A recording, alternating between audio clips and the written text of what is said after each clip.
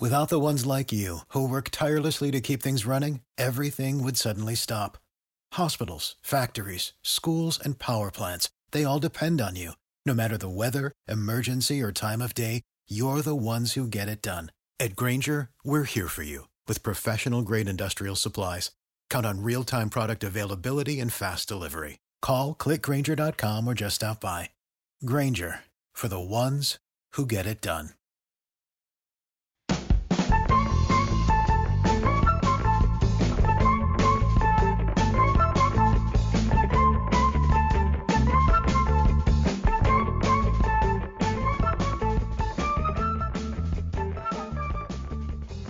Hello and welcome to episode 14 of the Cow Corner podcast.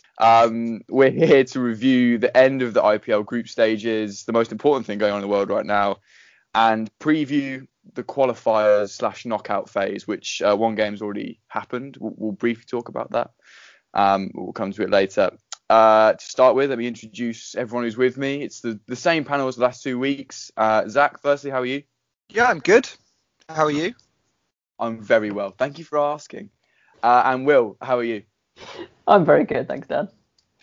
I'm fine as well. Thank you. Anyway, let's get started. First, with a bit of housekeeping. Lots of news is broken since we were last on. The England white ball squad's been announced to tour South Africa in November and December. A couple of interesting ones there. We'll have a special podcast about that, previewing the series coming up over the winter.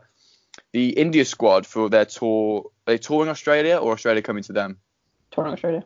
Touring Australia. Thank you very much. And that is coming up soon. Their squads were announced. A few of the IPL starlets, if you will, are in that squad, which is very exciting. The women's Big Bash has started, and the women's IPL, can we call it that, lads? No. I don't think so. Thank you. No, but we all know that that's what it is. That is what it is. The 4 games within the 3 teams have started. A quick early highlight was Sophie Ecclestone taking 4 for today. A pretty lackluster tournament. That is potentially a podcast for another day. 2 retirements this week as well. Start with Shane Watson. He's retired from all formats, age 39. 2-time IPL winner. Man of the match in the final a couple years ago. Zach, talk to me about him a little bit. I remember when he retired from Test cricket, there was, people relieved for his front pad because it wasn't going to get so much abuse anymore. An underrated player, perhaps, or rated as he is discussed, in your opinion? I kind of, from watching him the last few years, I forget he also bowls quite well, or bowled very well. I feel like now he's just a batsman. He's just another Aussie batsman who's very good in limited overs cricket. But yeah, I think a bit underrated. He's been around for a long time. One of the highest appearance holders in IPL history. Like you said, won it twice, won it the first ever IPL. A very good cricketer, and he will be missed. Yeah, I think he will be. And he had such, I think, quite a good autumn to his career, thanks to the IPL. And I was surprised he was playing again this year. I backed him to go quite well because he's been so good, but he struggled this year with CSK, as did all of the CSK squad. Yeah, so he'll be missed, and a very good cricketer. We wish him well, obviously. Someone maybe we wish well, I don't know. Marlon Samuels also announced his retirement from all forms this week. He was in the news between the last recording for his sort of beef. I sound like a boomer with Ben Stokes. Will, can we start with that beef? What did you think of it? There was a bit of a cryptic sort of Instagram from Ben Stokes as the rebuttal to Marlon Samuels, just sort of posting him doing well. Talk to you about that beef and then about Marlon Samuels retiring. Are you that bothered? Yeah, I think it's a shame that he's kind of overshadowed his own retirement by getting engaged in this beef, and it's just really, really bizarre. I don't know if things have happened behind the scenes that they're sort of choosing cryptic Instagram posts as the public front of that war. It's really weird, and I don't really have a take on it because obviously he's taken exception that Stokes said, but possibly taken it a bit far. And it's just a shame that he's kind of overshadowed his own retirement, really. Yeah, I'm with you on that. And I think it was the initial thing he responded to on Ben Stokes that everyone was like, whoa, that was just a bit much, wasn't it? He, again, I agree, he's kind of overshadowed his own career then. A decent test career as a batsman who could bowl a bit. I quite liked his off breaks. He averaged 32 with the bat, and a good ODI career as well with the West Indies. So I don't think that's the last we'll hear from him, and hopefully that Ben Stokes thing continues because it is just a bit of fun at the end of the day. Okay, that's enough for the housekeeping. Let's move on to the real stuff here, which is the IPL group stages, which have finally finished. 46 days or 46 matches, one of the two. Felt like a lot longer. We are finally done, and we have the final league table, not to reveal to you because I'm sure you already know it, but to discuss. And then stay tuned because something I'm really looking forward to toward the end of this podcast is our teams of the year. Plenty of debate there, I'm sure. Lots of players to try and squeeze into a playing 11 there. But let's get started with the final table as it stood. And chat about the Mumbai Indians, who finished top in the end after a decent sort of end to the campaign when everyone around them was sort of stumbling. They won 3 and lost 2. I don't want to spoil what happened in the first qualifier, but they won, and they're looking pretty good. So as they did for the rest of the end of the campaign there, beating Delhi Capitals in the final group stages, chasing down 111 in 15 overs. They look really good. Zach, I'll come to you first. Talk to me about their campaign in general and how solid they're looking going into the postseason. Yeah, I mean, 2 things really jump out at me that kind of differentiate them from the rest of the teams. I think the fact that they have multiple Indian players who've stepped up at different times for them, and they're not just relying on those 4 overseas players like a couple of the other teams that aren't doing so well. They've had Ishan Kishan stepped up a few times. Rohit Sharma really hasn't been very good, but it hasn't really mattered because they've got Surya Kumar Yadav, who's very unlucky to have never played for India, and obviously Krunal and Hardik Pandya as well. But the main thing for me that isn't to do with the Indian players is I think Quinton de Kock's a bit underrated. I think, to me, he's one of the best batsmen in the world, wicketkeeper batsman, and I think he's kind of not really put into that category. Maybe he's a bit young still. He's still only 26. He's got a bit of time, maybe 27. But this is just in the IPL. He's scored just under 2,000 runs at a strike rate of 133, and this includes some bad seasons before he joined MI last year. And for South Africa, his Test average is like 39, but his ODI average is like 44, and that's not bad for a wicketkeeper as well, is it? And I think we're going to see a lot of him. I think the South Africa side's very exciting, but that's something for a different podcast. I know I'm going off on a massive tangent about how much I love Quinton de Kock now. No, I think I'm with you on Quinton de Kock, though. I feel like I remember when he's sort of a classical batsman, very fluent left-hander, great through the offside, etc., etc. And when he tried to change up his game sort of halfway through this IPL, playing ramp shots and things I don't think are natural to him, that's where he struggled a bit. But yeah, with Sharma struggling, he's kind of held that team together at the top end. This top 7 is outrageous, and I think you made a good point there, Zach, that one of them will get you at least, and they're all kind of dovetailing at the right time. De Kock, Sharma, Yadav, Kishan, Pollard, and the 2 Pandyas. Will, is that where they're winning it, or is their bowling attack doing more of the heavy lifting, in your opinion? I mean, it's clearly both. I'll use Zach's favourite word. They're a very balanced side, but I completely agree with you that it's the depth of batting that makes it so effective. I mean, in today's performance, for example, they lost 4 wickets reasonably early, still managed to pick up 70 odd runs from the last 6 or 7 overs because they had Kishan and Hardik in and didn't even look fussed that they were under a bit of pressure. They just batted very fluidly and very normally, and that makes it so much easier for the openers to play free-flowing cricket and play positively from the off, and give them the ability to take risks. And even when you're not playing well or making scores consistently, like Rohit has shown, then you're never afraid about losing your place in the side or that losing games for the team because so many other players pick it up in different areas later down the order, which makes it so much easier to play. I can also completely agree that de Kock's been brilliant in the sort of, you almost want to say the absence of Rohit Sharma because he's done so little. But he's really picked up the heavy lifting there for sure. Do you think de Kock's not getting spoken about because we're so used to him doing this? He's surely got to be a contender for the best overseas player this year. We can come on to that toward the end of the podcast.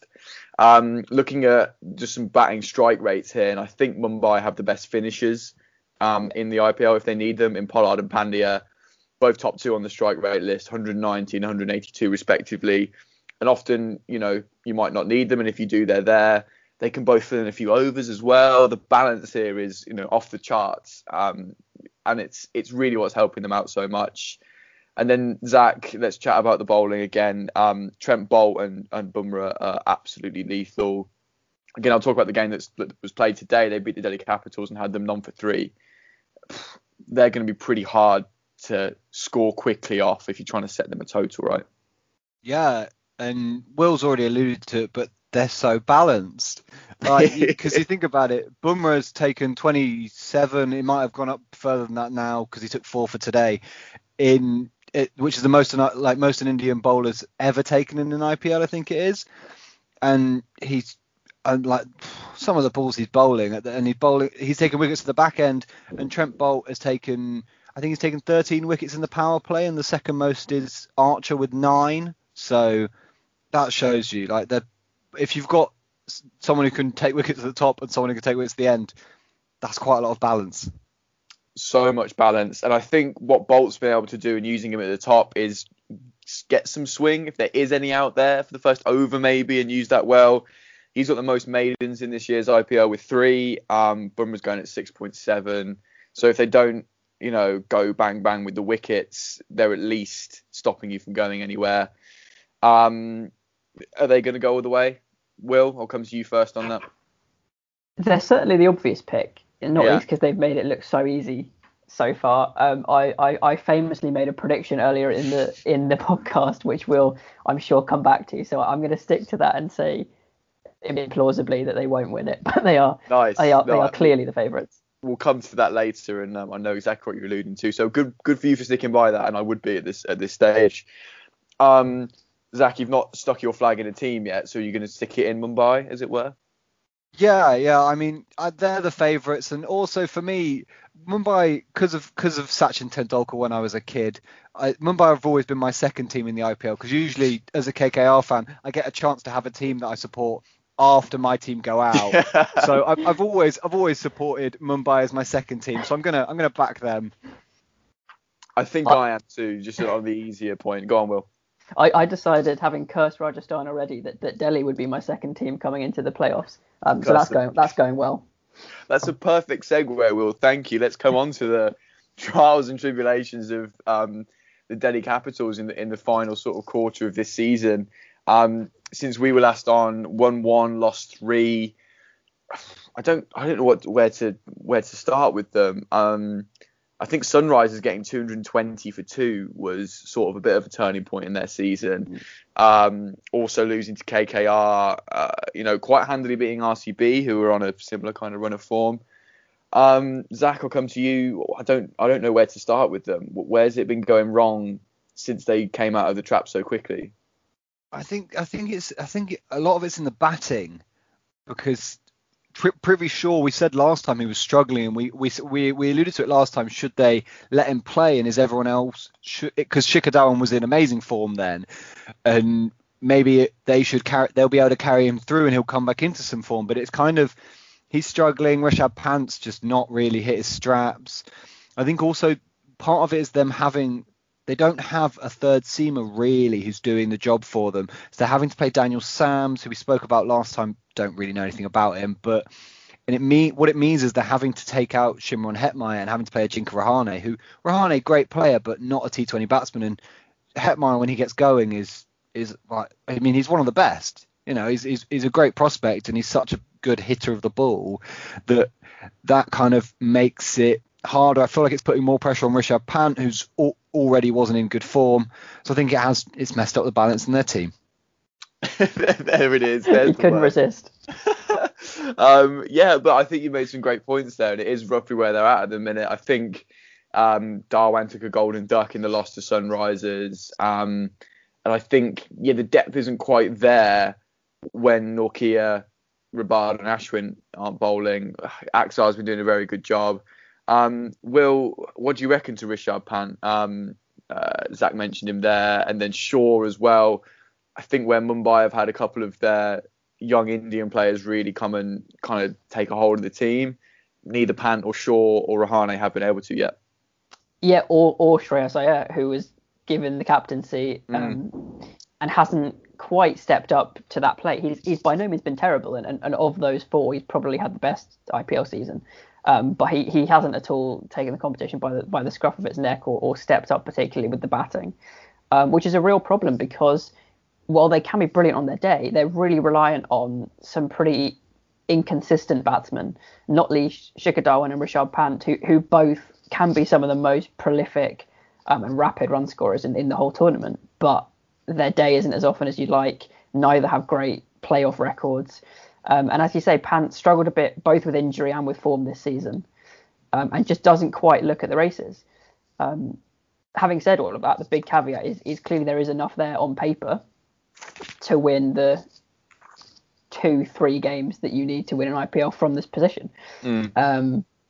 But lots of problems there, as you said. I think Rahane is an interesting player because in some ways he's an antidote to that, in that he's an anchor. He's a pretty consistent batsman. He's as Zach said, not necessarily a T20 natural, but he offers them something different. So I think possibly if I was messing about with that starting 11, I think you just take Prithvi Shaw out altogether. You open with Rahane alongside Dhawan to try and get an opening partnership that can really play a consistent innings and get some runs on the board, and therefore try and free up Rishabh Pant later on. But at the moment, as you say, just not clicking. Yeah, I'm with you on that. And a word for their overseas players. I think for me, Stoinis has been good, not incredible. Rabada has obviously been excellent as a strike bowler. I think going at 8.3 across the tournament, economy could maybe come down a little bit. Alex Carey's been in and out of the team, only played 3 matches and really struggled. Hetmyer only given 10 matches. So Zach, do you think they've perhaps had the cream of the overseas crop, or have they just not performed as perhaps they wanted to? Yeah, well, I think they've done well. Like Nokia started the tournament really well and I think he's taken 20 wickets across the tournament, which is fantastic because but I think it's kind of, we didn't expect it from Nokia. That's why we're so impressed by him. And then Rabada, obviously amazing, always is, but I think his economy would be skewed by the fact he doesn't bowl that much up front. But yeah, like I said, they've just not got that an Indian seamer. That means they kind of need, because you want to have 3 seamers and you don't want one of them to be Marcus Stoinis. Marcus Stoinis is a fine 6th bowler, but you can't have Marcus Stoinis as your 5th bowler really, because I feel like if someone gets a hold of him, then he just goes. Yeah, I agree with you on that, and I think he bowled a few death overs maybe midway through the tournament, and he really couldn't either land a Yorker or just keep it a bit sensible toward the end. Their spin department's been good though. Axar Patel's only going at 6.4, which I think is the second best for a spinner this year. Ravichandran Ashwin, experienced bowler, a good strike bowler, 13 wickets, economy 7.5. He looked good today, Ashwin. Again, we'll speak about today because I think it's slightly impeding perhaps our opinion on their season so far. They lost to Mumbai in the first qualifier. They'll play the winner of Sunrisers and RCB. For me, I think their race is run. They're really on a downward curve now. Do you guys think they could beat the winner of that second qualifier and make it to the final? I think they can, but I don't think any of us are going to bet on them to do that. Yeah, spot on. I think that's exactly how we're all feeling. They came out the block so quickly, and maybe as a surprise, and then it's just not been able to get going ever again since. They can't quite plateau. We will see. And second is still a good finish for them. They've had a very good season, played some very enjoyable cricket. Okay, let's move on to third place. I'll have to come to Will first here, because the sort of last couple of games where anyone could have finished fourth was so much fun. And it was it felt like between Kings 11 and KKR. And then all of a sudden out of nowhere came Sunrisers. Won 4 and lost 1 since we were last on, beating RCB, Mumbai and Delhi, much like Kings 11 did in their run in the middle of the tournament. Chased down 151 without losing a wicket against Mumbai. They've looked unbelievable. And Will, you called this, of course. Of course, this is all according to plan. No surprises at all. No, I think it's they've always been one of those teams who on their day they can be the best team in the competition. But as we've said, it's inconsistent. They've struggled with injury. and particularly Johnny Bairstow, and that kind of threw off their whole season, it seemed like. But as we've said, they have David Warner, who at this point is the second top run scorer in the competition. They've still got probably the best spinner in Rashid Khan. So this was always kind of on the cards, and probably coincided with a loss of form from some of the top teams. RCB giving themselves a little scare towards the end. So they've put themselves in a very good position to prove me right. And good for you, quite frankly, because I think you defended what you said in the first IPL podcast very well in the second podcast. And here we are in the third IPL podcast, and you're kind of looking down at both of me and Zach, who haven't called anything this whole tournament. Zach, one thing you did call was the arrival of Jason Holder into the Sunrisers team. Congratulations. We've had a better week this week, actually. Our finger was so far off the pulse of the IPL, it's moving closer toward it. I wouldn't say he's been instrumental to all their wins, but ever since he's come into the team, they've hit a really great run of form. Yeah, I mean, I think it's just giving them another option. It's giving them a decent all-rounder. Like he's bowled a bit in the power play, and I wouldn't have thought his bowling would really do much. I thought his bowling would get hit a bit, but it hasn't. He's got hit a bit, but he's bowled quite well, and his batting's been brilliant. I think he hit 26 off 10 balls the other day. It's great stuff. I mean, and it really adds some equilibrium into their side. Did you just Google synonyms for balance by any chance? I was just looking. When, Nabi did play one game. I don't know when, but he bowled 4 overs, none for 23. Very useful. I was just coming to look at Holder's economy, 7.9. Yeah, pretty useful for a guy who bowls, the high 70s, low 80s. He uses slow ball very well, and useful with the bat as well. Can we talk about Saha very quickly? He came in for Bairstow's injury, 4 innings. He's averaging 70 odd. He really complements David Warner well, and I like that opening partnership for the qualifiers. Will, what do you reckon to him? Yeah, I completely agree with that, and it's reassuring for them that he kind of bailed them out when Bairstow going down really meant that they were looking around for an opening partner.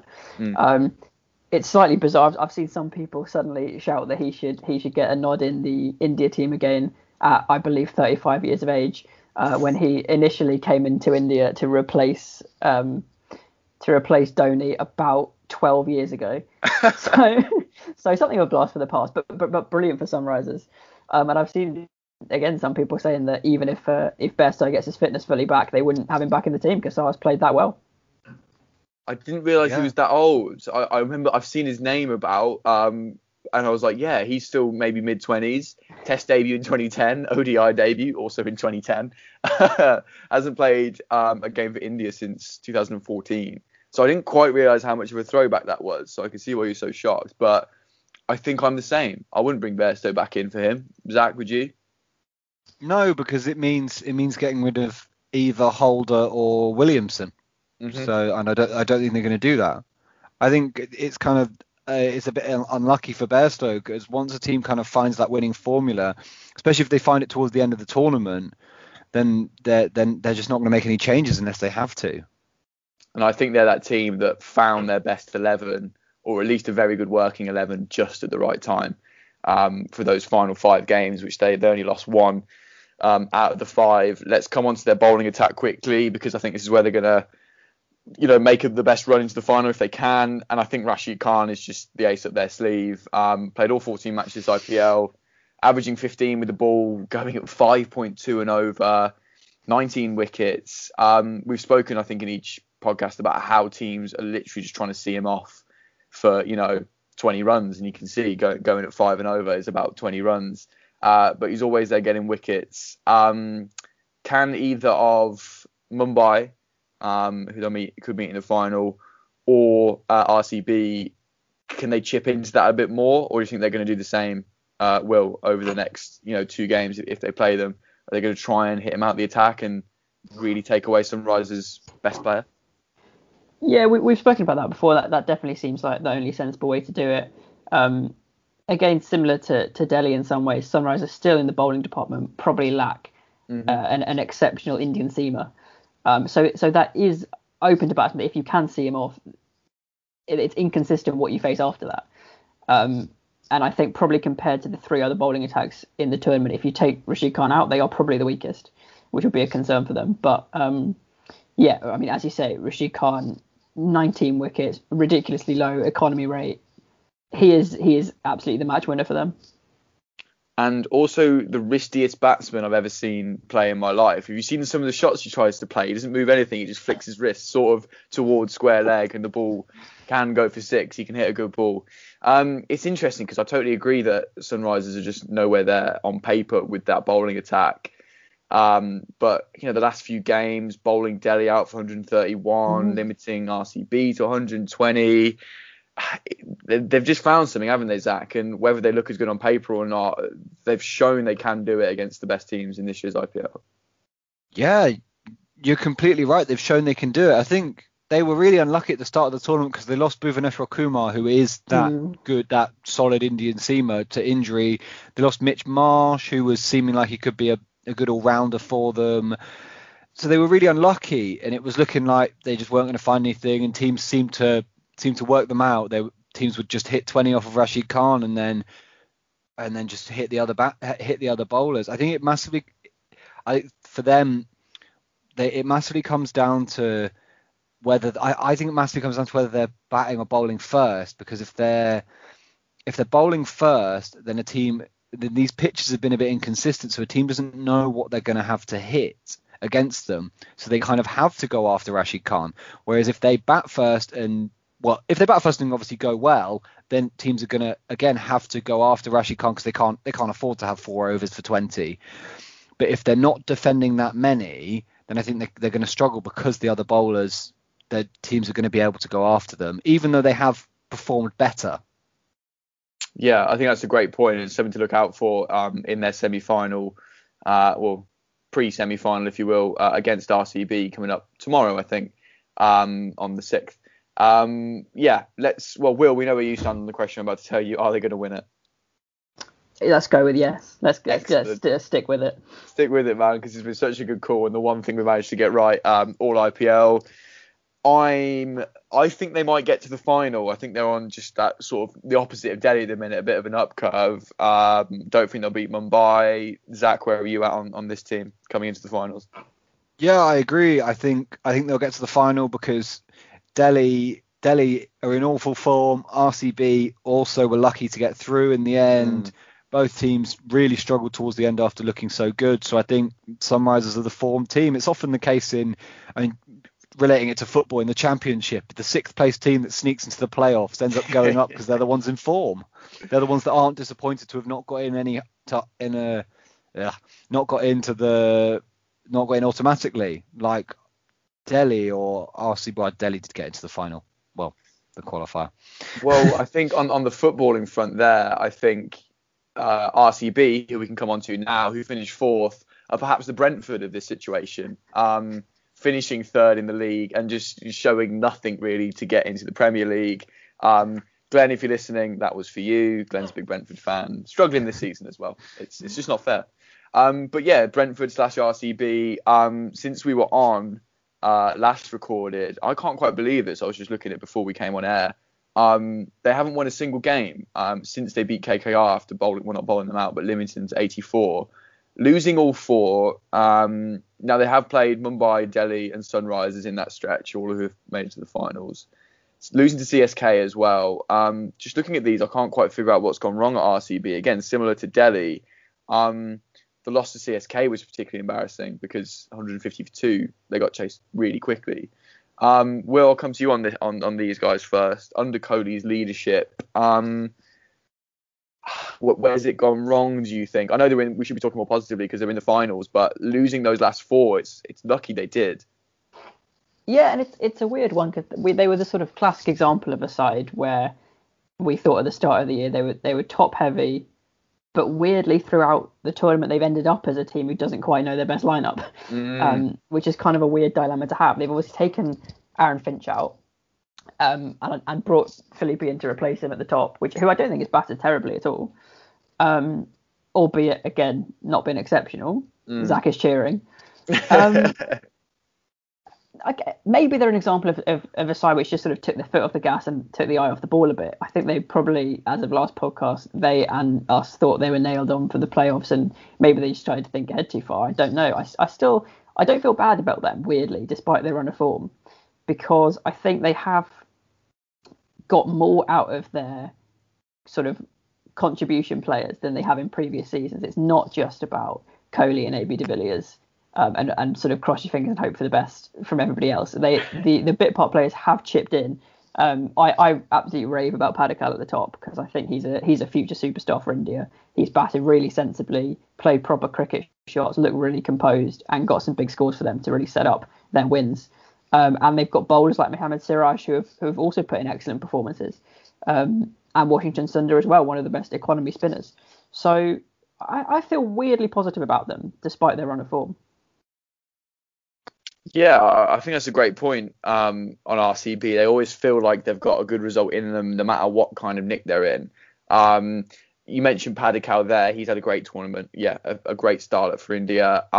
Best batsman in the team. 12 more runs than Kohli, at a much better strike rate. His average isn't quite there, but yeah, Kohli's managed 4 not outs just to protect his average for this tournament. And yeah, as you mentioned, whilst they haven't had to cross their fingers and hope for de Villiers and Kohli, they've both averaged in the 40s with great strike rates. Philippe, I'm not there on him yet. Like you said, he's not played terrible. He has such Tom Banton energy that I keep mixing the two up. From his 5 matches, 78 runs. Is he the cure at the top of the order? Do you think it was worth dropping Finch for him, Zach?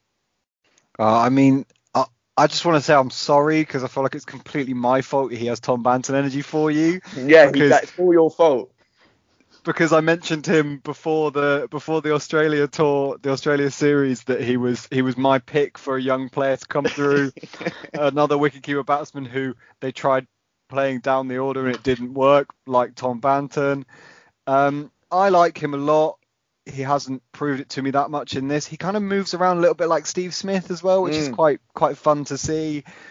And I mean, I like him, and I like the fact that, like Will said, they've not just decided that, Aaron Finch, he's a decent player, he's not in that much form. We'll stick with him though because he's a decent player, and we've got Kohli and AB de Villiers, which I feel like would have been something they would have done in past years. They've been like, we've got this guy up top who's sometimes decent. So we'll just stick with him because we've got some other players and we're not playing that badly. I like that they've dropped him and they've gone, right, we've got this young guy. He has loads of potential and he hasn't had a chance. Let's give him a chance because the stalwart Aaron Finch isn't performing. And I think maybe he'll surprise us in the next game. Maybe he'll surprise us tomorrow. Well, by the time this podcast comes out, Philippe will have 100. RCB will be in the qualifier too. We'll come to you kind of cursing people to get 100 shortly. Let's look at RCB's bowling attack. Their spinners have been standout for me. Washington Sundar has been awesome. I absolutely love watching him bowl. I think he's box office stuff. Economy 5.7, the best of the Indian spinners alongside Axar Patel, not the best spinner, of course, with Rashid Khan. Yuzvendra Chahal as well, 20 wickets. 9 ahead of Chris Morris, who's the second highest wicket taker in the RCB team, which is quite surprising actually. Again, going at 7 or so runs and over. I think the spin department has been so good for them that's allowed someone like Chris Morris and Udana in the middle or opening overs to really fire. We mentioned this in the last podcast, but Chris Morris has been sort of a revelation for RCB. Only played 9 games. I think he missed the first 5 and has played every game since. For me, though, there's a place for maybe Zampa, maybe Moeen, maybe Dale Steyn for Udana. Does anyone agree with that? Udana just seemed to have gone straight under the radar for me. Yeah, and I think Steyn's bowled pretty well when he came in.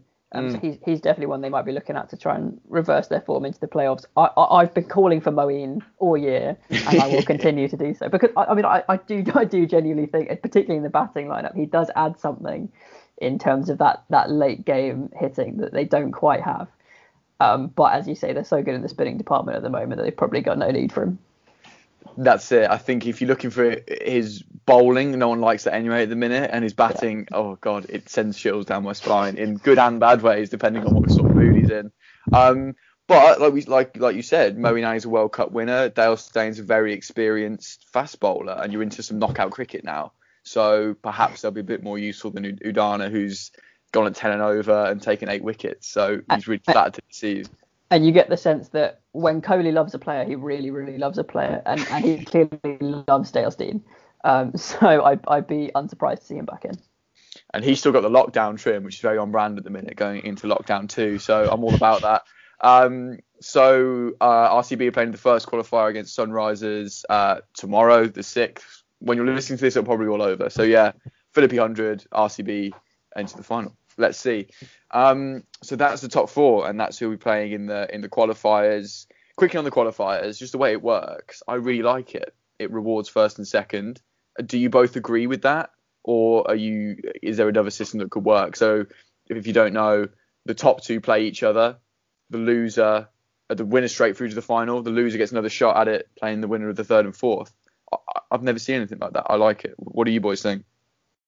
Yeah, I like it. I think it's a bit weird in that when we're talking about rewarding first and second, I'd agree with you. That's really important on paper. As it turned out, strike rate was so decisive, and the points tally was so close throughout the whole table that it almost feels a bit harsh to give Delhi that much of an advantage over the 3rd and 4th place teams, having not actually done that much better than them.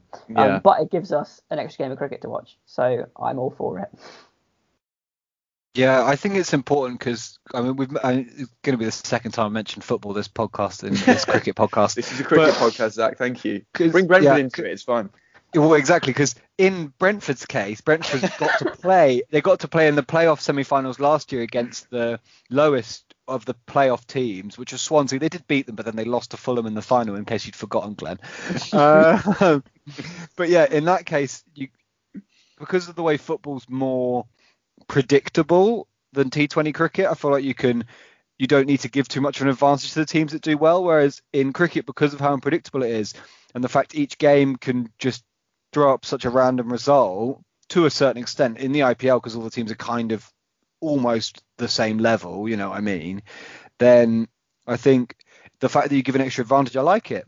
And also, like Will said, we get an extra game of cricket to talk about and watch. So nothing against that. And I think especially with no home or away advantage in this very unique year, it kind of benefits even more the tournament itself. Okay, anyway, that was a bit of a side note. So that's your top 4, Mumbai, Delhi, Sunrisers and RCB. Let's whiz through the bottom 4. Again, it feels harsh calling the bottom 4 because, 3rd and 8th were separated by 2 points, and that's just one win. And this year's IPL, it has been so topsy-turvy. We start with KKR, who won 2 and lost 2 since we were last on. That I thought that was going to be enough, to be honest, and unfortunately it wasn't. The loss to CSK probably hurt the most. We'll come on to them in a minute and how good they've been. Wasn't quite enough for your team, Zach. Summarise their season and sort of where it went a bit wrong, but was nearly so right. They only lost out on 0.1 of a net run rate, however that works. Yeah, they were unlucky. I don't think they deserved to go through, though. So it's kind of, Morgan did rally the troops. I say that, although they were 4th when he became captain and they finished 5th. But still, I feel like they kind of... They looked better. They looked better as a side, because when they were 4th early on, you were calling them fraudulent. Will, you were saying they don't even deserve to be called that. They'd been very lucky, I think, to be where they were, and it kind of seemed like other teams they'd been lucky and no one was finding form, and then other teams did find form. Yeah, I mean, it's just I think the exact same thing happened last year. They didn't get through on net run rate again. Last year, so it's becoming a bit of a trend. It's a bit unlucky. I think they need a bit. I wouldn't say they need an overhaul. They just need another year of development. Maybe if they could, just pinch Bumrah or Rohit Sharma, maybe bring back Gambia. That would help. They're not far, are they? I think I'm on that, and I'm glad they didn't qualify because we did use the F word, but then Will eloquently put that you can't call them that because they were never good in the first place. So yeah, they're a pure 5th place team on net run rate, aren't they? They're like, I don't know, let's come back to football again. I don't know, Newcastle, they'll finish 12th. They won't make you feel great. Every now and again they might. But yeah, I think they're a couple pieces away. Shupman Gill's been a highlight for them as a player. He looks awesome. Will, for India's prospects, he looks a great player and is a huge part of KKR going forward as well, right? He does, absolutely, and as Zach said in previous podcasts, he bats beautifully and like a proper cricketer, which is a nice antidote to some of the Rishabh Pants of the world that Indian cricket has been producing recently. And he's just got his place in the India squad for the upcoming tour, so that's good to see and positive for the future. The other one, speaking of prospects, I'm surprised he didn't get a shout out from Zach now. Is we got only fleeting glimpses of Tom Banton, so it would be good for KKR if he can come back next season and play a more prominent role. Moment of silence for Dinesh Karthik, who relinquished the captaincy to improve his batting and then managed to finish on a duck against Rajasthan. Well done, Dinesh. I'm just fuming at KKR because they managed to beat Rajasthan on the last day of the season to kill off our lingering playoff hopes, and then managed to not even get in themselves. So thank you for that one. Just selfish, that, wasn't it? I think every team in that bottom four, including Sunrisers, were just doing each other dirty, weren't they? They'd win one and then lose against a team they shouldn't do and just mess up everybody's predictions for those final few. KKR, massively of that. Yeah, let's hope Banton has a good BBL maybe, and then I'm sure KKR will keep him on. I think he's a good squad player who could maybe light up next year. Zach, you're shaking your head there. Yeah, I think they might get rid of him because of the way their side seems to work with the 4 overseas players. They're very reliant on having Narain and Russell, and then they need, obviously, Pat Cummins. They're not going to drop because they've spent so much money on him. Yeah. So then they've only got one, and then Morgan. Yeah. So they're kind of their 4. They pick themselves, and they had Russell out, and Lockie Ferguson came in, who's another pick. So I think it doesn't work with their side. There was talk before he got picked up by KKR that CSK were interested in Banton. And I think that could be an interesting move with Shane Watson retiring. Faf du Plessis definitely in the autumn of his career, but has played very well this year. So that's kind of a spot in the top of their order opening up maybe. And I think that would be an interesting move. I think if I would actually, even though they're my team and obviously he's my boy. Other than that, it would be nice to see him for his development to maybe go to a different team if he's not going to get to play lots. Very interesting, and we'll keep an eye on that and hope he has a good winter and start of the English summer just to see how he does. So KKR finishing 5th. Let's move on to 6th place, Kings 11 Punjab. I predicted this one actually. We had another thing we actually got right this week, and I said it is that we're gonna, after beating, I think, Delhi, Mumbai and RCB, who are top, to take us off bottom spot, we then lose to 2 rubbish teams. I put a slightly harsher word down on paper. CSK and Rajasthan. So winning 2 and losing 2 since we were last on. CSK chasing down 154 in 18 overs, losing 1 wicket was kind of sad and pretty much spelled the end of it. Some highlights though, and we'll come on to team of the year very shortly. KL Rahul has been absolutely fantastic. 550s and 100 in 670 runs.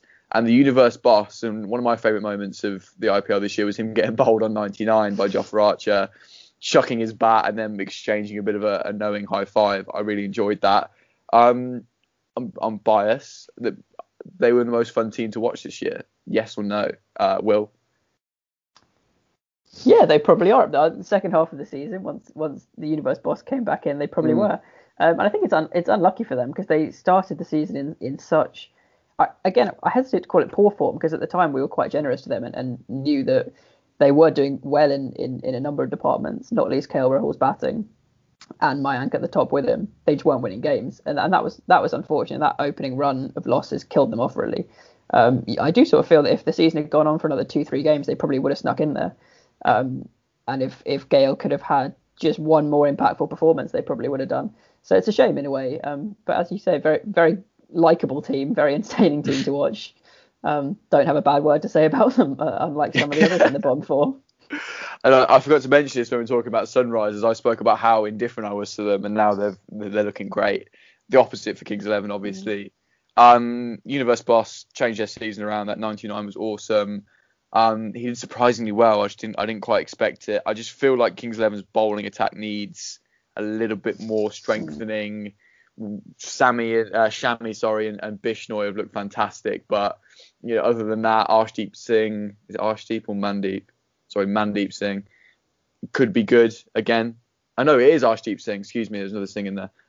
He looks great. I think being a left arm is fantastic. Chris Jordan was all right, off and on a little bit. I don't see him staying around. Jimmy Neesham's a bit underwhelming as an overseas player. I don't know what he's doing in there, as fun as his Twitter is. Where do you see this team going, Zach, and what did you like about it this season? Well, I like that it's been forgotten that last time I came out and said they were going to sneak fourth and win the tournament because of the... You just brought that back on yourself then. Yeah, because I said they brought the Universe Boss in and they weren't going to lose. They weren't going to lose the team again. It was all about the narrative about the Universe Boss, putting some respect on that name. Yeah, unfortunately they did not make it. Like you said, the reason I wanted them to make it was because it was so entertaining that they'd brought back in the best T20 batsman ever, and suddenly out of nowhere they were winning games. Like it was the most surprising thing ever that they should play. Okay, yeah, he's in the autumn of his career, takes a bit of a while to get going, but I mean, like we've seen, 99, it's pretty good. I like that Jofra Archer had a bit of respect for him, gave him a bit of a high five handshake, which in these times is pretty rare.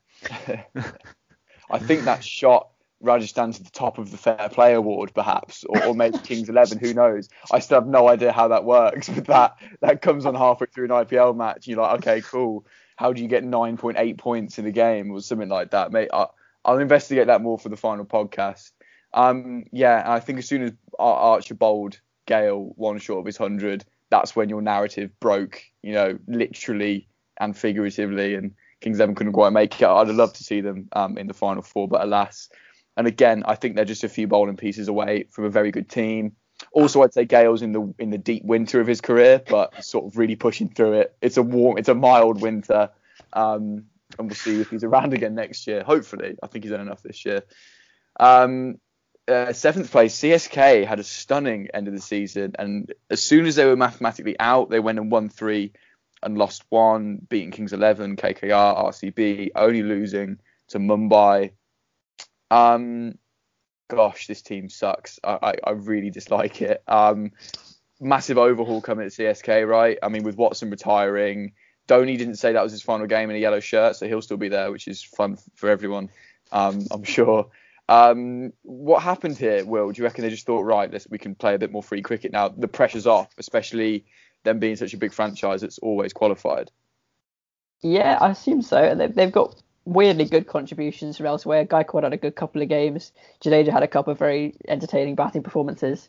And they were a sort of beautiful agent of chaos just to make things interesting for the last few games. And very helpfully beat everybody that Rajasthan were competing with for the 4th spot. So for a while I was quite pleased with them. But no, they've been dire for most of the season. The big question for them before next year is the Dhoni issue.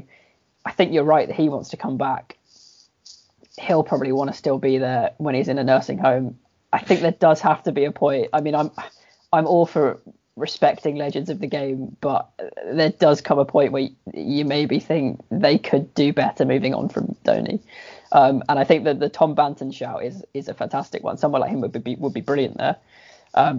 They clearly need to just completely overhaul the squad and get some more youth in there, get more positivity, get more good Indian players in. I mean, there's not much good to work with, unfortunately. If I hear the quickest man in pads ever again when MS Dhoni's playing, I think I'll burst a blood vessel. It's like that, and seeing the Tata Altros again being the safest hatchback in India. I'm tempted to import one now. I'm starting to really enjoy the Altros. Yeah, I am too. Because at the start I was like, come on, this is a bit in your face, but now I'm like, oh yeah, there it is again. It's a fantastic challenge for the commentators to see if they can come up with anything worth saying about it. It's fantastic. I think Mark Nicholas is now the most ambivalent about it. He just sort of goes, yep, there it is. That's the Altros. The gold standard Indian hatchbacks. Bishop came up a long time ago.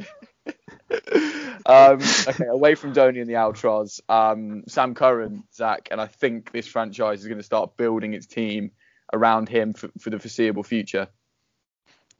do we have to stop talking about the outros? I mean, if there's anything I would say I'm a subject matter expert in, it's the Tata outros and how it's safe and it's stylish.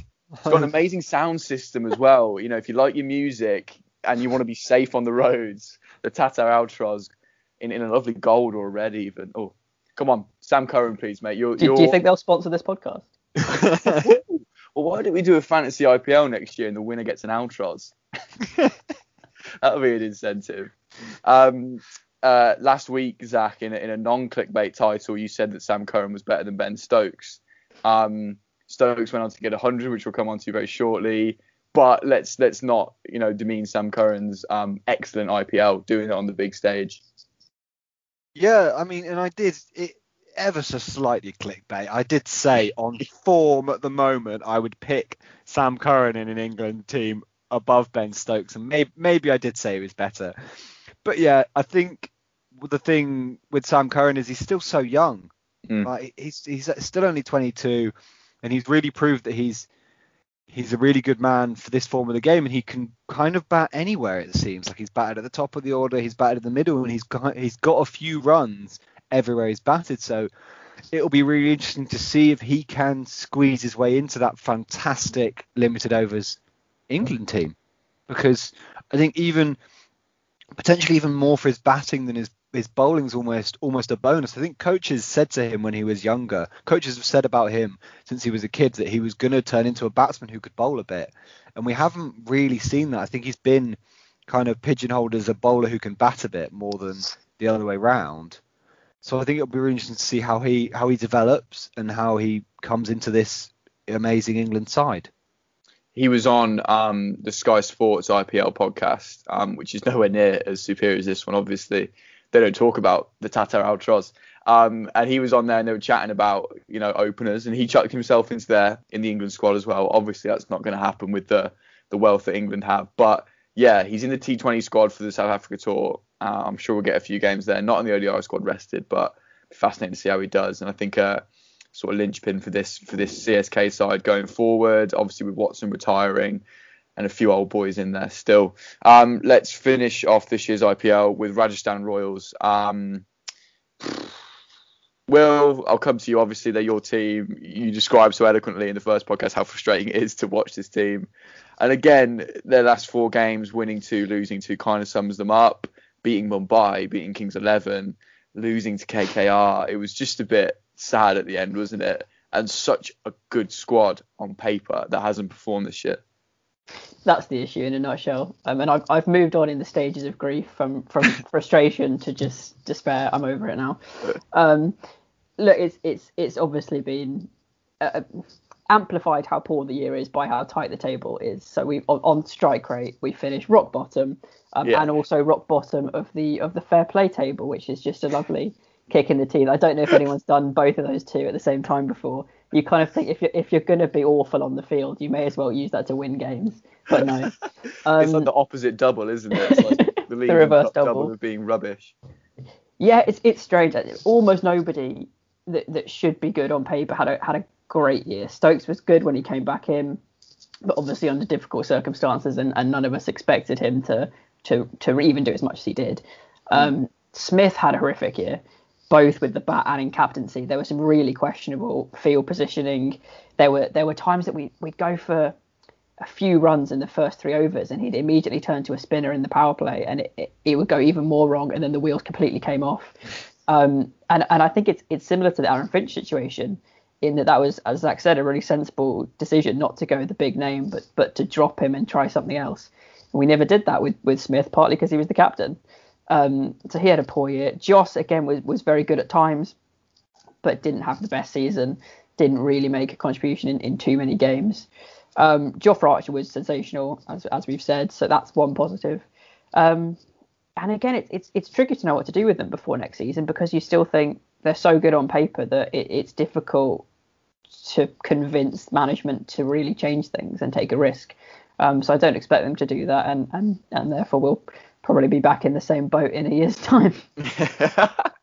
All the same things will happen. I agree. On paper, it's such a great team. There's not much to change there. A breakout start in Rahul Twatia. Smith is he a T20 player really? Is he? I'm sure he is for Australia, but is he in the world's best to come to the IPL? I don't really think so. He's a great captain normally, wasn't this year as you said. So that's an interesting one to deal with. And like I said, I doubt they'll change it. And they just never sort of peaked all at the right time. Like Butler's 70 was great, won him a game, but he was quiet for the rest of it. And Zach, I'll come to you on Ben Stokes' 100 because he's just terrible, isn't he? How good was his 100? Let's take the joke away though. How good was that 100 in his current personal circumstances as well? Yeah, it was. I mean, it was sensational because we've seen him kind of try and come at bowlers a bit.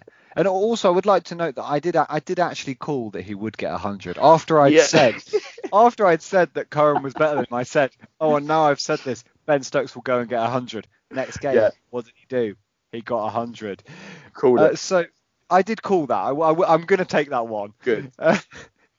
But yeah, it was really good, and we've seen him kind of try and come at bowlers and try and almost like force his way into a bit of form in this IPL. And he's been bowled, or he seems to chop on more than anyone else. Him and Bairstow seem to get bowled more than any two players in the world, and it frustrates me so much. But yeah, in this innings it worked. He played some beautiful drives where he charged at the bowlers, and it was beautiful to see. And I think it's interesting to see what England do with him. I know I keep talking about England, but we're English fans, so we always take a bit of an English-centric view on this, especially with the players, because we've seen them play a bit more, I suppose. But also, like, it'd be interesting to see where he plays in this England T20 side, because will he open? Probably not. Is he good in the middle order? Yes, but he also struggles to get going first up, so we'll see. And as for his bowling, I just don't, from the England perspective again, I just don't think in the England team he's going to get any overs. There's way too many better players that can do that job. This year's IPL, only bowled 90 deliveries, went over 10 and over for them, averaging 77. A good 2 for 32 in that one game, which I think is the same game he scored the 100. So he's obviously feeling good that day. But yeah, his bowling just struggled a little bit. A great 100 though, and a good part of Rajasthan's team, and he showed he can do it at the top of the order if he needs to. Right, that's it for this season on the league stages anyway. A fascinating season, and we've predicted some of it. Our finger's been somewhere near the pulse, and I think the Sunrisers shout is still huge, and I can't wait to see them go and win it, because that would just be awesome. Let's come on to the real fun of today's podcast anyway, and that is our teams of the season. I've got mine written down here in pencil because I've been making a lot of changes. So 11 players, a starting 11, a playing 11, must follow the rules, so only 4 overseas players allowed. We'll do honourable mentions after all of this, by the way, because I think we've all mentioned it's hard to fit 11 into this. And let's break this down. Let's not go through all our 11s first up. Let's just break it down into the top 3, and then we'll go middle order, and then bowlers, etc. So I'll go first. My top 3: KL Rahul, Shikhar Dhawan, and Virat Kohli at 3. Has anyone? Well, Zach, you just read yours out for us. Okay, so I've gone Shikhar Dhawan, KL Rahul, and Devdutt Padikkal. Oh, nice. So that's the difference. I put Padikkal in at 3 because he's a young player. I think he can bat at 3 rather than opening. His strike rate's good enough, I think. And you put Dhawan facing the first delivery. Big change, huge change. Yeah, Dhawan facing the first delivery. I want Rahul doing that. Will, give us your top 3. Yeah, I've also filled about a bit and put an opener at 3. So I've got KL Rahul, also Padikkal, and David Warner at 3. Nice. Oh, okay, I nearly put Warner in because of how good he's been in the past 4 games, but I didn't want to waste an overseas slot up there with batsmen. So that's an interesting one. And he can bat at 3. He did that one time, right? Or was it even 4? So that's not such a bad thing. And then KL Rahul averaged 55, 130 strike rate, 105 50s. An unbelievable tournament. Did he win the purple cap in the end? No, not the purple. Sorry. The orange. He's leading by almost 200 at this point, I think. Does it roll over into the postseason? Yeah. Oh, that's harsh. But he'll still But probably win it, he right? probably still won't be caught. Yeah, no one's catching that. So we're going here. Darwan, a no for you on that one, Will. No, I fiddled about a lot. It was between Padikal and Darwin, and there was a point I put Darwin in because I looked across the stats board and I think there's literally no stat by which Padikal is better than him. Yeah. But as we've Who's said the feel? before, he doesn't. It's a feel. It's a gut. He doesn't have a great playoff record, Darwin. He is a bit inconsistent, and also I just think in terms of the scale of their achievement to be as young as Padikal is, playing in I think his first IPL, and taking such a leadership role in a team that is star-studded is a fantastic achievement for him. So based on that, I'll put him in. I like it. Good defense again. Go on, Zach. One thing I like about the Warner thing. The reason I didn't put Warner in is because although he's done well, I think because of how well he's done in the past, I think he's won the Orange Cap 3 times. So compared to how well he's done in the past, he's still scored over 400 runs. For me, it's almost like, he's not been quite as good as he has before because he won the Orange Cap last year. So for me, the reason I've not put him in is because, well, first of all, the overseas situation, but also because he's just, I don't know, I don't think he's done as well as he's done in the past. I feel like he's not been on top of his game. Yeah, I think almost expectations are so high with him. And then when I was looking at putting this together, again, I'd already used all my overseas. So I think if I was an overseas short, he'd find himself in there. Okay, let's go number 4 to number 7. Zach, you start us off. Or do you want to do 4 to 6? It depends where your bowlers start, really. But let's go 4 to 7 and we'll find out. Okay, so I've got 2 batsmen in there and then I've got 2 all-rounders. So in my 4 to 7. So 4, I've got Surya Kumar Yadav. 5, I've got Ishan Kishan. 6, I've got Sam Curran. And 7, I've got Rahul Tewatia. Yes! Oh, I've got Tewatia. Bingo. Go on, Will. Give us yours before we get into that. Well, I'm still mentally fiddling with mine, so I'm not sure if I can defend this, but here we go. Lower than he'd like. I've got Virat at 4. Yeah. Ishan Kishan, Pollard, and Ravi Jadeja at 7. Oh, nice. I like the Jadeja shout, actually. Especially that innings toward the end of the season. I kept having Sam Curran written down for that position, and in the end, it came down to I needed an Indian who can bat a bit and bowl a bit. So he went. I like Pollard as the finisher too. His strike rate's been unbelievable this tournament. Okay, at 4, I've got Ishan Kishan, so I think all 3 of us had him. At 5, my captain, Owen Morgan. Yeah, Zach's going to be funny there. 6, I'm surprised none of you put this fella in, Washington Sundar. I might actually move him to 7, and I've got Rahul Tewatia at 7. Just for how fun he's been this year. And his numbers actually match up, I think, Zach, right? Is that why you put him in as well? Or was it because he's just been because of that innings? I think a bit of both, because you say that innings, but there were 2 good innings. Yeah. He's taken a few wickets, and I think he's been really good. I think you're a bit obsessed with Washington Sundar, though, because of his economy. I love his economy. How many runs does he hit? I don't care, but he doesn't really you really rate his batting ability in a way I don't think anyone else does. He's worth a finisher, right? I'll come on to him in a second and I'll Google what he had in the end. But it's his bowling, man. It's spellbinding. I love it. It's that really high action that can go either way. And I don't know. I like his name, Washington Sundar. I think it's pretty cool. Did he get a call up to the India squad, by the way? Yeah. Do you know why that was? Economy. Of course. Right. 8 to 11, the bowlers. I feel like we might be quite similar on this. I don't know. Will, start us off. 8 to 11. Jofra, Rabada, Bumrah, and Yuvi Chahal. Ooh, nice. Okay, I also have Jofra, Bumrah, KG.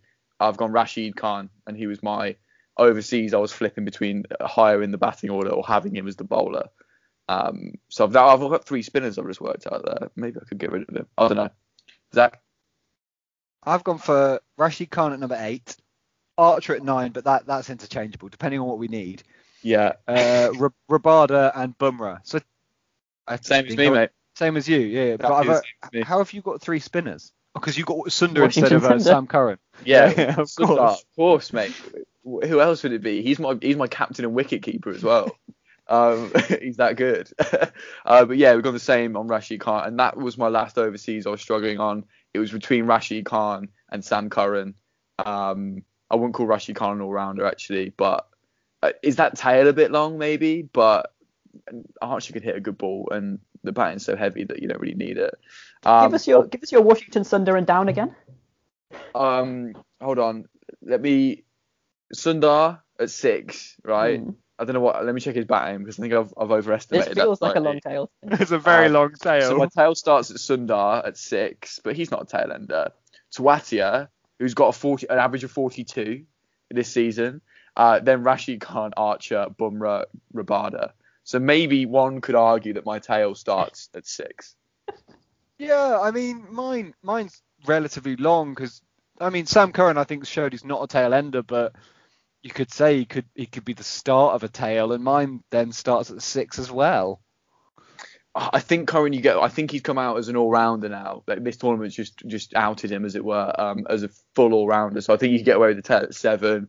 Will, who was your 6? Who were your all-rounders again? You got Pollard shoved in there. It's definitely not a tail ender. I've got Pollard and Jadeja in at 6 and 7. Yeah. Oh, nice.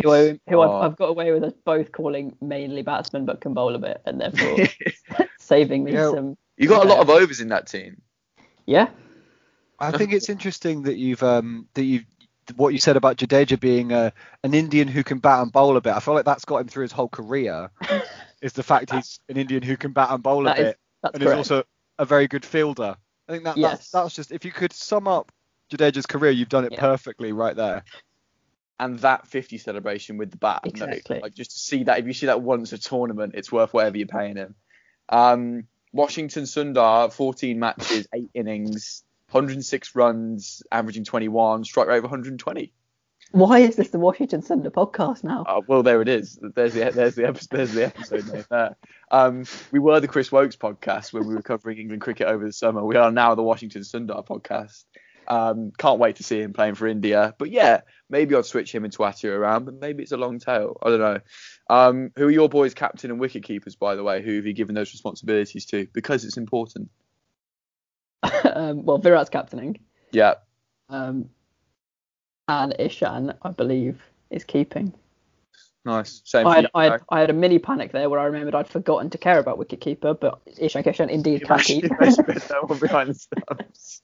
Also, KL Rahul can also keep, of course. Oh, of course. It's true. And my captain Sam Curran, of course. I've just realised as well, I've got Morgan captaining and Kohli in a team where he's not captaining. And he can't get in there and shout at all the batsmen. And he doesn't seem like a good team player, does he, Virat? I think that might cause a bit of inter-team rivalry. So maybe I need to just, Morgan will be calm and let that go. Do you want to talk about some honourable mentions? You know, people who you were toying with putting in your team. Zach, go first. A couple of people you wanted to put in but couldn't quite fit in. So I've got 4 down here, but 2 of them have made it into Will's team. Kohli and Pollard. I was between Pollard and Curran. I decided Curran would, spark a bit more debate, and also because I've backed him, so I've got to stick with him. You've got to have it. Quinton de Kock. I know I've spoken about Quinton de Kock quite a lot. Was really unlucky. He was in my team, and then I kind of thought I couldn't not put Rashid Khan in, so I just went for the three overseas bowlers because I thought there were enough decent Indian batsmen to just fill the batsmen with Indian players, and Mohammad Shami, who obviously took a lot of wickets. I had Shami or Bumrah. I was going to put Shami in, but Bumrah's been far too good in these last few games to not be put in. So I think that was justified. Will, who have you got you couldn't quite fit into your team? So I was trying to sneak in Owen Morgan for a long time, so I'm pleased you've got him in there. I thought about Stokes just on the basis of the last few games since he arrived. Shikhar Dhawan, obviously, I probably still should have put in, but I just don't like him, so he's not got in. Nicholas Purard, I don't think anyone put in, has had a pretty good year. Surya Kumar Yadav as well. Hardik, again, I was very tempted by, although I don't think he's had a good year, but he still somehow has, I believe, the second highest strike rate in the tournament and is closing very strong. So largely based on today's performance, I almost stuck him in. And I think also the KKR spinner, Chakrabarti, had a pretty good year.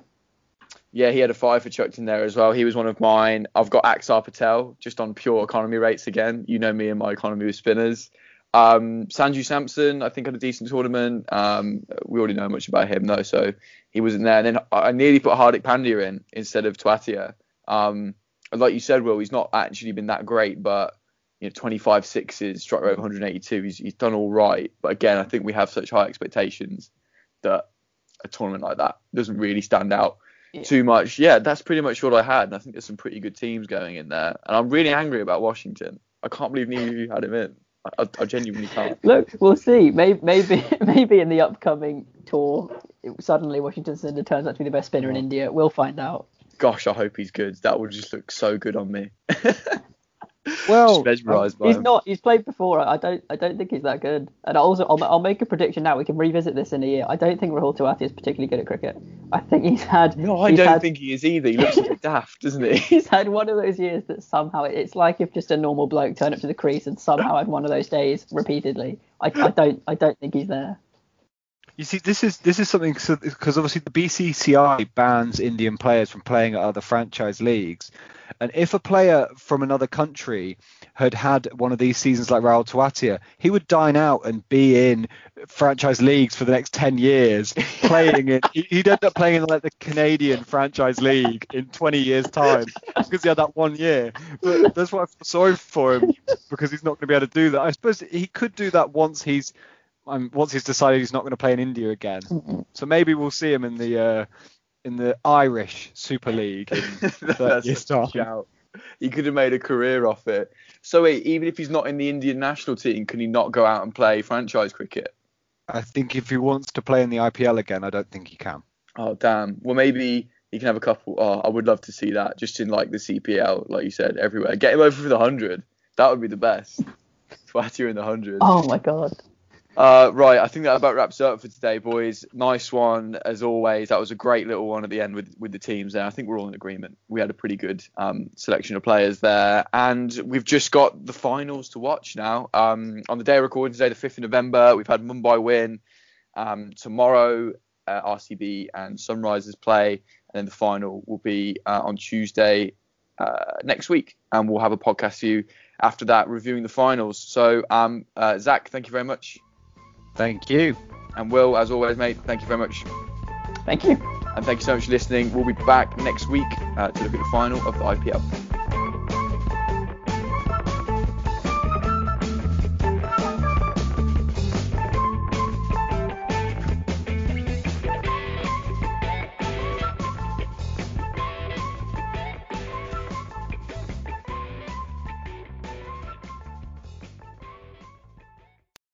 For the ones who work hard to ensure their crew can always go the extra mile, and the ones who get in early so everyone can go home on time, there's Grainger, offering professional-grade supplies backed by product experts so you can quickly and easily find what you need. Plus, you can count on access to a committed team ready to go the extra mile for you. Call, click Grainger.com, or just stop by. Grainger, for the ones who get it done.